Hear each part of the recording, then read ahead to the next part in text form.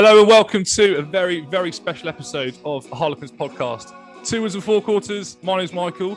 As always, I'm sat here with my cousin Will, but this week we are very, very lucky to be joined by Scotland International. Recently signed his new contract. Scott Steele, welcome to the pod. How are you, mate? I'm very well, thanks. How are you guys? Mate, buzzing to have you on. We were just saying before we start recording, obviously, Bank Holiday Sunday, Easter Sunday, we'd love to be down at the Stoop watching at the weekend, but sadly not. I'll lead on to Will. He's got the first question. Yeah, so we're obviously really excited to have you re-signing, and we were actually reading up on you and saw an article that you did in Rugby Pass. I think it's probably one of the most relatable stories for non-athletes that I've seen from a professional athlete in terms of unemployment and health, particularly during the first lockdown. I imagine we've got so many sort of Quins fans and listeners who are listening to this that could probably relate quite a lot. I think it's something people tend to forget, that actually professional rugby players and all athletes are very much human.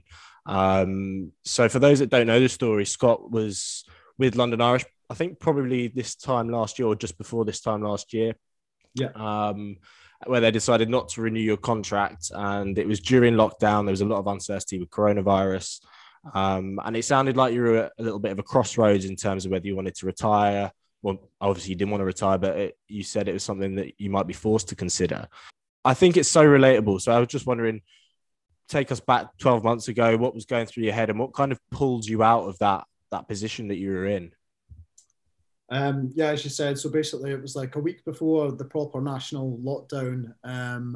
Just got told by the head coach at Irish that there was no contract there for me, and that was obviously disappointing. I'd been there like 6 years, played a lot of games for them, and to hear that, I was going, right, okay. And then lockdown struck, and I was thinking, well, this isn't looking good. Like, teams don't even know when the games are going to start. Never mind know how much money they're going to lose during it, how much money they'll have for signing new players, or whether they're just going to manage with the squads that they've got. So I was, like you said, stuck in a bit of a crossroads, didn't really know what was going on, and just every day went by and I'm not hearing anything from my agent, and he's saying he's not hearing anything from clubs, and it was just real stressful time. And I went back home to Dumfries in southwest Scotland, just to my parents, and went back there and just trained and stuff. But still, it was so tough, just like waking up most mornings after not sleeping that well, because like your mind's just going at 100 miles an hour. Like, what if something doesn't come up, or what if something comes up but the money's gonna like not be good enough, so I have to rely on my parents, or I'm gonna have to move somewhere that I don't really want to go, play at a level that I don't really want to play at. So it got to the stage where I was like, well, it doesn't really matter about all them things. I just, like you said, I just need a job. Like, I need to get something sorted, because I can't just wait around here forever. Like, 27 years old, living back at your mum and dad's, it was a bit of a shock going, like, I've been away from here since I was 17, and I was like, hopefully something does come up, but it might not. So that uncertainty was really, really stressful, and they were really good with, not sort of badgering me, saying, oh, have you heard any news? You heard any of this? And I just said, look, when I found out, if there's anything that's come my way, I'll let you know. So they were really good at that, and they helped me train and stuff. But because I was so stressed all the time and worried about that, I just channeled it into my training. So I would just like go running like 4 or 5 times a week, like properly like end myself, make sure like I managed to pick up a few weights from my old rugby club. And I was like, well, if someone does sign me, like they're going to get like a really fit, like good to go 9 on their hands, because like in the past, like I was probably overweight as a 9, probably bit fat, didn't take my S&C seriously, didn't take my diet seriously, and I just thought it was a bit of one of them, well, if I do get another shot, like, don't mess around with it this time. Make sure that whoever signs you, they're going to get the best Scott Steele. Like I said before, I was doing an all right job for the teams that I was at, but if I look back at it now, I wasn't ticking all the boxes that you should as a professional to make sure that you're in the best shape to do your job, essentially. So that went on for a while, and then I was speaking to some clubs, and it was the same story. Yeah, we need a 9 and we're interested, but we don't know our budget, or we don't know when we've got the go ahead to sign guys, because we don't know when the games are starting. So that was almost even harder to take. It's like, well, you are interested, but it still means nothing to me. Like every professional athlete will tell you, like, interest doesn't really mean anything until you sign on that bit of paper that says that you've got a couple of years deal or whatever. So again, that was stressful. And then luckily it was just through the third choice, Niall Saunders at Quins, deciding that rugby wasn't for him and he wanted to go and travel and do stuff away from rugby. That basically I got in touch from the guys at Quins, and they said, look, our third choice has basically decided that he doesn't want to do rugby anymore, so there's a space there. So when I heard third choice, you're going like, well, it's not really where I was before. I was probably around first, second choice at London Irish. So obviously I had to take a bit of a pay cut and stuff like that to come. But at that stage, after waiting around for months, it was right. I've got a good opportunity, a really good club. If I go and work hard, and I knew I was going to turn up in like shape, that I was good to go basically. And because of the lockdown, like all the games had to be played in the Prem, they had to finish them pretty soon. So it was like Saturday, Wednesday, Sunday or whatever.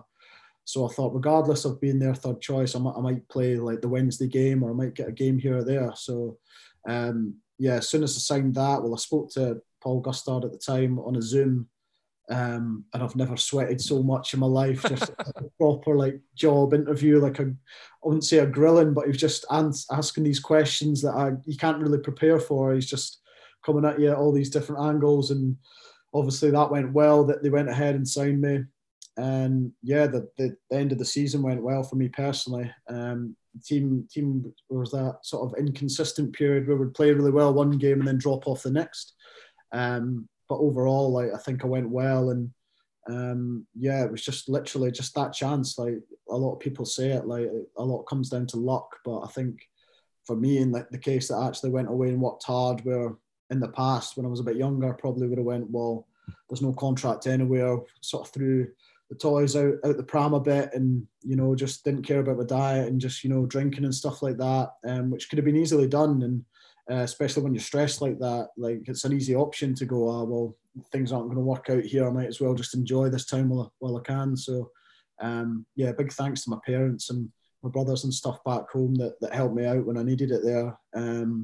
But it couldn't have really worked out any better. I was saying to a few guys, like, obviously the Six Nations just finished, and I got a few texts saying like, great Six Nations, you were unlucky to not get on against France and stuff like that. And I just went, look, if you'd came to me at the start of last March and said that I'd be playing for Harlequins and involved in every Six Nations game for Scotland, I would have laughed it off and told you no chance. Like, so when I look back in it for the 12 months it's just been a crazy 12 months, and probably the best 12 months, obviously, of my rugby career. So even though it was really, really tough that period, I certainly sort of either like it was going to make me or break me sort of thing, and I'm lucky it sort of worked out for me in the end.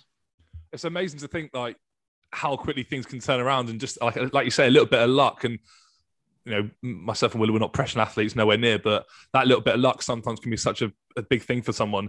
The question I had was that obviously at the time, you hear third choice 9 and you look at guys ahead of you, or in the pecking order, or who the club already had, with Danny Kerr and Martin Dandaho, and 12 months later, you just had a full championships with Scotland and, full senior international. Does your role now change, like, within the club? And, how much does you do take on, like, a leadership role? Now, boys are looking to you as a full senior international who's been away for 6 weeks to Scotland. Obviously, we're a couple of days out from a European Cup game where, you want to start names on the team sheet. How does your role sort of change since you've been at the club?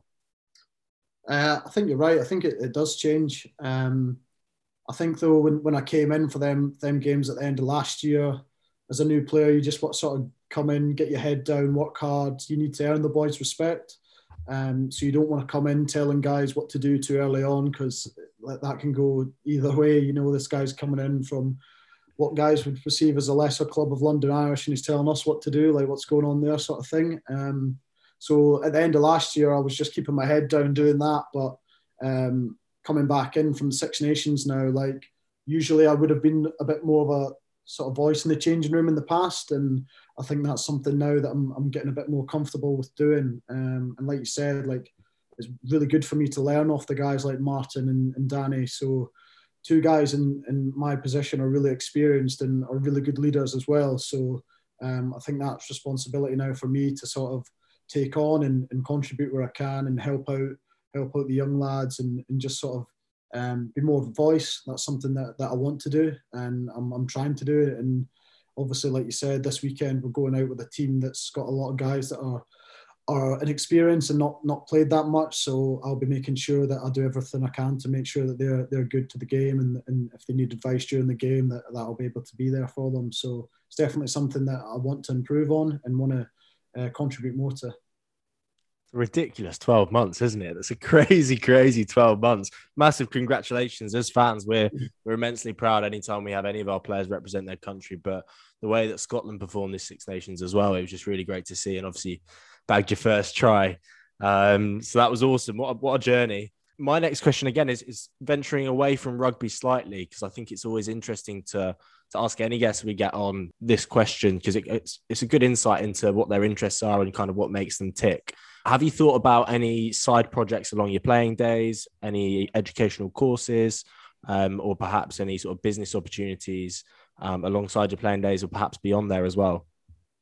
There's been a few things. I've looked into, started a business and leadership degree a few years ago, got about 8 months into it, and it was one that like the RPA sort of help put on for the players. So it's like a bit cheaper to do than your usual degree, and they're good, like they're lenient with like obviously deadlines and stuff. If you've got a lot of games coming up or you've had a bad injury, they're good to go to with them sort of problems. And I ended up after 8 months realizing I'm just doing this because it's been put in front of me. Like I've no real intention of like sort of going down that avenue after rugby. So if anything, it was obviously, you'd say it's a waste of time, but at the same time I know that I don't want to sort of go down that route.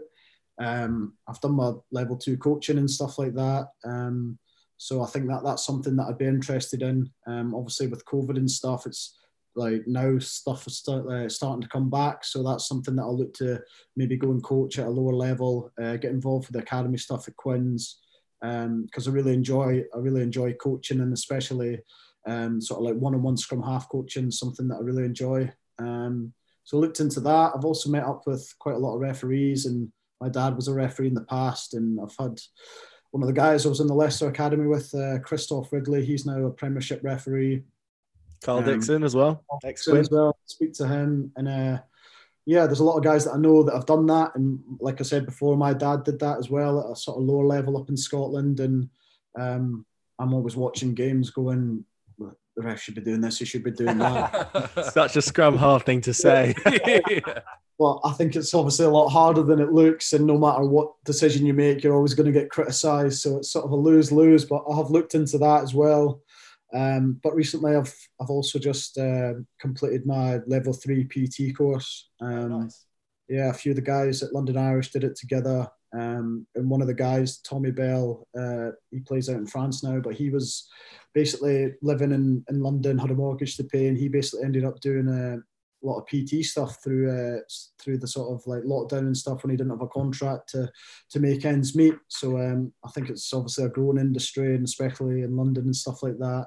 There's so much green space and stuff like that to do it. I think it's something good to have under your belt. So that's it. But in terms of like proper long term, in terms of like maybe studying again, I'd probably look at doing some sort of psychology, maybe look into that.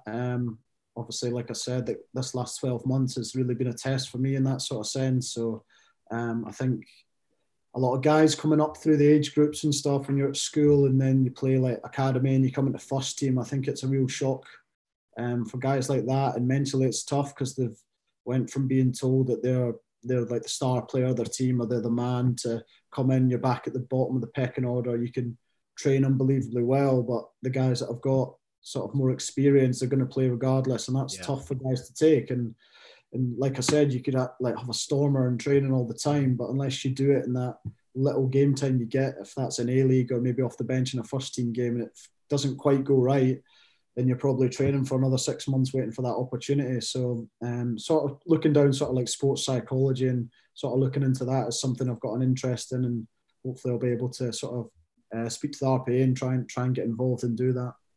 I know with the PT stuff, Will rates his top half, so you might get a client in him out of Clapham Common and start doing the CrossFit. Will massively rates his gun, so you've done me dirty there. My next question, I know we sort of briefly touched on it with Marcus and Danny in the 9 group. Guys like obviously Nick Evans is attack coach, and Marcus Smith and 10. It must be one of the more exciting halfback groups that you've worked under. What's it like? Obviously Nick Evans is a legend of the club, and you've got Danny Kev, another legend of the club. Working alongside those guys and learning from them, how helpful have they been? Obviously, involved in transitioning you into national rugby. What was that like? They've been a massive part of my development over the last 12 months. All of them, especially Danny Kerr for me, like he's really been like, as soon as I turned up, he was like really, really open, really nice to me. Like anything that I went to him and asked about, he was great at understanding what I was asking and giving me good feedback. And then Marcus is just one of these talents that you don't really come across very often. He's just like unbelievable work ethic. He's there, first guy at training, like for the size of him, you wouldn't expect him to be in the gym that much, but he's like first in, last out, really pushes himself. And I think that shows how many minutes he's able to get through and play. I think it's unheard of. Like he's only 21, 22, and he's already got 100 games, and a lot of them will be 80-minute shifts. It's just mad. So them two guys, and obviously, like you said, Nick Evans, especially recently, before I went away for the Six Nations, he was speaking to me and coming up and tell me what work-ons I can work on and how I can do that. And it was more to do with my attacking game and support lines and stuff. And I've been seeing the benefits off the back of it. So, it's just been ideal for me to have all these different guys to sort of bounce ideas off or ask them, right, I didn't get that right there, why was that? Or vice versa. And I think we're all good at sort of asking each other. So, like, there's no like hierarchy or whatever. If Danny cares, at halftime he's playing and he'll come up to me and said, you seeing anything, like where's the space and all that kind of stuff. And it's obviously great because it's only going to benefit the team if everyone's playing well and pushing each other. So there's loads of guys around the club that are like that. There's a lot of older guys that are really helpful for not just younger lads but just fellow teammates in general. Everyone's pushing to get better. I think that's huge, isn't it? I mean, as part of anybody's growth, it's not just about the younger players approaching the senior players for knowledge sharing and advice. I think being asked by a senior player for your opinion I think that's huge. I think that does wonders for confidence, but then also in terms of the culture that you're creating, in terms of knowledge sharing and growing as a group, I think that's massive. Completely agree. Like you said, like if someone comes up to me and asks me what I think about something, remember in the first couple of weeks we were training, Mike Brown came up to me and said, what would you do in that situation? Like, would you do that? Would you do this? And like you said, that's like, right, well, he values what I'm about to say here. Like, I'm a new guy at the club, but he values what I'm about to say. And then also sort of, it just makes everyone else feel more comfortable. Like, I've been in teams and team meetings where you've got a point and you're not comfortable saying it because a guy that's a bit more senior than you might be like said something a bit different. And it's not saying, standing up and going, you're wrong, I'm right. It's just saying, well, I think if we do this, this might work. And then everyone's contributing to a meeting rather than getting the same bloke stand up every time, saying it from their point of view, which might be wrong, might be right. But if even guys that go like and stand up and say, oh, maybe we could do this, and they'll be like, that's a good idea, but maybe this week we'll go with that. Like, it shows that they're actually engaged in the meeting and that they're willing to contribute. And if everyone's doing that, then we're going to come up with the right answers for what's the right thing to do at the weekend. Yeah, it's class. I love hearing about like the intricacies of the group and how different people talk. And I know, like, again, keep sort of saying it, when we spoke to Lewis, the first thing he said was Brownie had an injury and was like, right, I want to talk to you, I want to help you. So it's so nice to hear that guys that are, have been to the top of international rugby and are sort of the pillar heads of our club are helping guys like yourself transition onto the bigger stage. And it's so cool to hear. And this is a slightly off-topic question. Obviously, you spoke about going back to your parents in Dumfries. My mum actually lives up in Ullapool, right on the sort of the north coast. You ever, like, obviously, don't know how much sort of travelling around the Scotland boys do sort of around camp. You ever sort of gone up there for a little cheeky holiday, Scottish Highland stuff? I've not, no, but I've played Orkney up there, so Orkney Island's like right up north. Went up there a few times, been up to like Tane, which is like up past Inverness and stuff like that. But to be fair, I've been pretty bad for that. I left when I was like 17, so yeah, fair. It would be ideal now, obviously, with like not being able to go abroad and stuff like that when you're allowed to travel, like going up there and doing a proper road trip. Boys were actually talking about that training all the day, like getting a camper van and just going up to the north of Scotland, seeing what it's got to offer. That'd be sick. I'll drop them a message, but Mum, I've got a few of the boys coming down, get them a room. Get the dinner on, they're coming round. Yeah. No, she does a good dinner, to be fair to her. Does a good dinner. Good at the cakes as well. I'll back her on that. She's pretty good. Right, lads, I've got I reckon we've got a few questions left in us. Scott, what we're going to do now is we're going to do some quick fire questions. So we've sort of got 3 or 4 each. They're short questions, short answers. Might put you on a spot with 1 or 2 of them, but we'll see how we get on, shall we? Yeah. Mike, do you want to kick off? So this is the one we ask everyone. And obviously, it might be fairly relevant. You know, you're new into the Scotland squads, and a few boys are now and they're making their debut. What's the karaoke song? My one's Valerie. Yeah, nice. Bonds, yeah. Just because everyone can sing along as well, and then it's not as awkward. Yeah, nice. True. Next question is, can you dip? No, I'm not going to ask you to dip. Next question, best cards player on the bus? I've not played that much cards with the boys, to be fair, but we're playing Monopoly Deal recently. Nice. And we played the other day, and Aaron Morris won on his first time playing it, so that's pretty impressive. So, are you into gaming setup? A lot of the boys are COD players. Are you into that? No, not really. I do play the odd time, but I'm nowhere near as much as some of the guys in the team. Just because I'm rubbish at it, really. Yeah, my housemate's upstairs playing now, and I watched him for about 5 minutes this morning. I lost interest, couldn't bother with him. The sun's out, lads. Come on, what are we doing? Yeah, I know. I said to him, I know. Have you got any nicknames around the club at Quins? Steely, Stelco is another one. That's about it, really. Yeah. Okay. Any story behind that, or just no? Well, when I was younger, I used to get called Stelco. Steely, Stelks, turned into Stelco, and then nice. Went on a lads' holiday to Magaluf, and then I'm getting #Stelco. No way. I love that. I got that done, and it was like all my mates from back home called me Stelco, and then I moved to Leicester, and everyone called me Steely. I was like, no, I've got a tattoo on my ankle. No one calls me it. I was like, oh, class. Love that. Next question is going to be a tricky one, so I'm ready for you to dodge it. Murrayfield or the Stoop? That is tricky. Are we saying with or without fans, Will? Don't make me choose. I was going to use that in my question. I've played at the Stoop when it's been packed before, when I was at London Irish, and it's a great atmosphere, and I really enjoyed playing there. But I've not yet to play at Murrayfield when it's been full, and before the Six Nations, well, even during the Six Nations, I've only won once at Murrayfield, so, and I've probably won twice at the Stoop, so, and also with the fans, so. We'll make it 3. The Stoop's been a good hunting ground for me, so Stoop. We'll make it 3 this weekend, hopefully, the Stoop against Ulster. Yeah, you styled that answer out well. Yeah, this is another one that, so obviously, Lions Tour coming up in the summer, and obviously, been away with the Scotland boys. If you had to pick one of the Scotland lads that's absolutely 100% nailed on, going to start the first test, who would you pick? I've got to say Hamish Watson. Yeah. I've just seen there he got voted player of the tournament or whatever, and I think he's just unbelievable. He's an unbelievable ball carrier. He's great over the ball. His work ethic's unreal, and also he's a good bloke as well, so that always helps. I think there's a few there that could compete. The likes of Finn Russell, obviously, Stuart Hogg, and Duran van der Merwe, the big lad on the wing. Yeah, he's a unit, isn't he? Yeah. He's a massive bit of kit. When he said that he was moving to Worcester, I was like, no.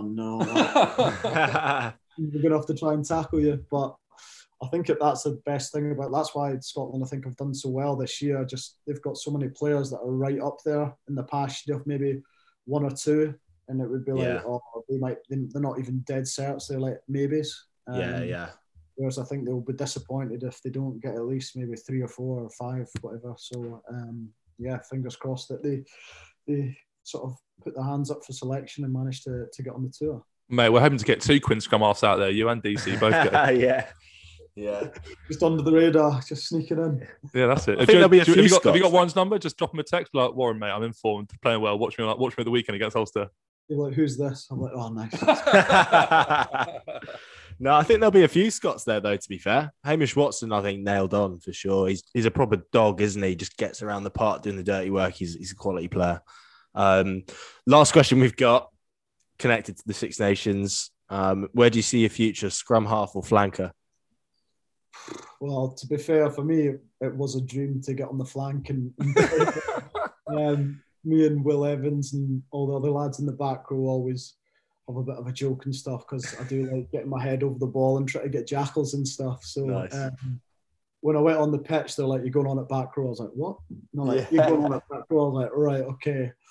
And in the reality, it didn't live up to what I expected it to be. Them ball, I was playing against Ireland, their pack's massive, and I was just sitting there and I think I prefer scrum half. Yeah.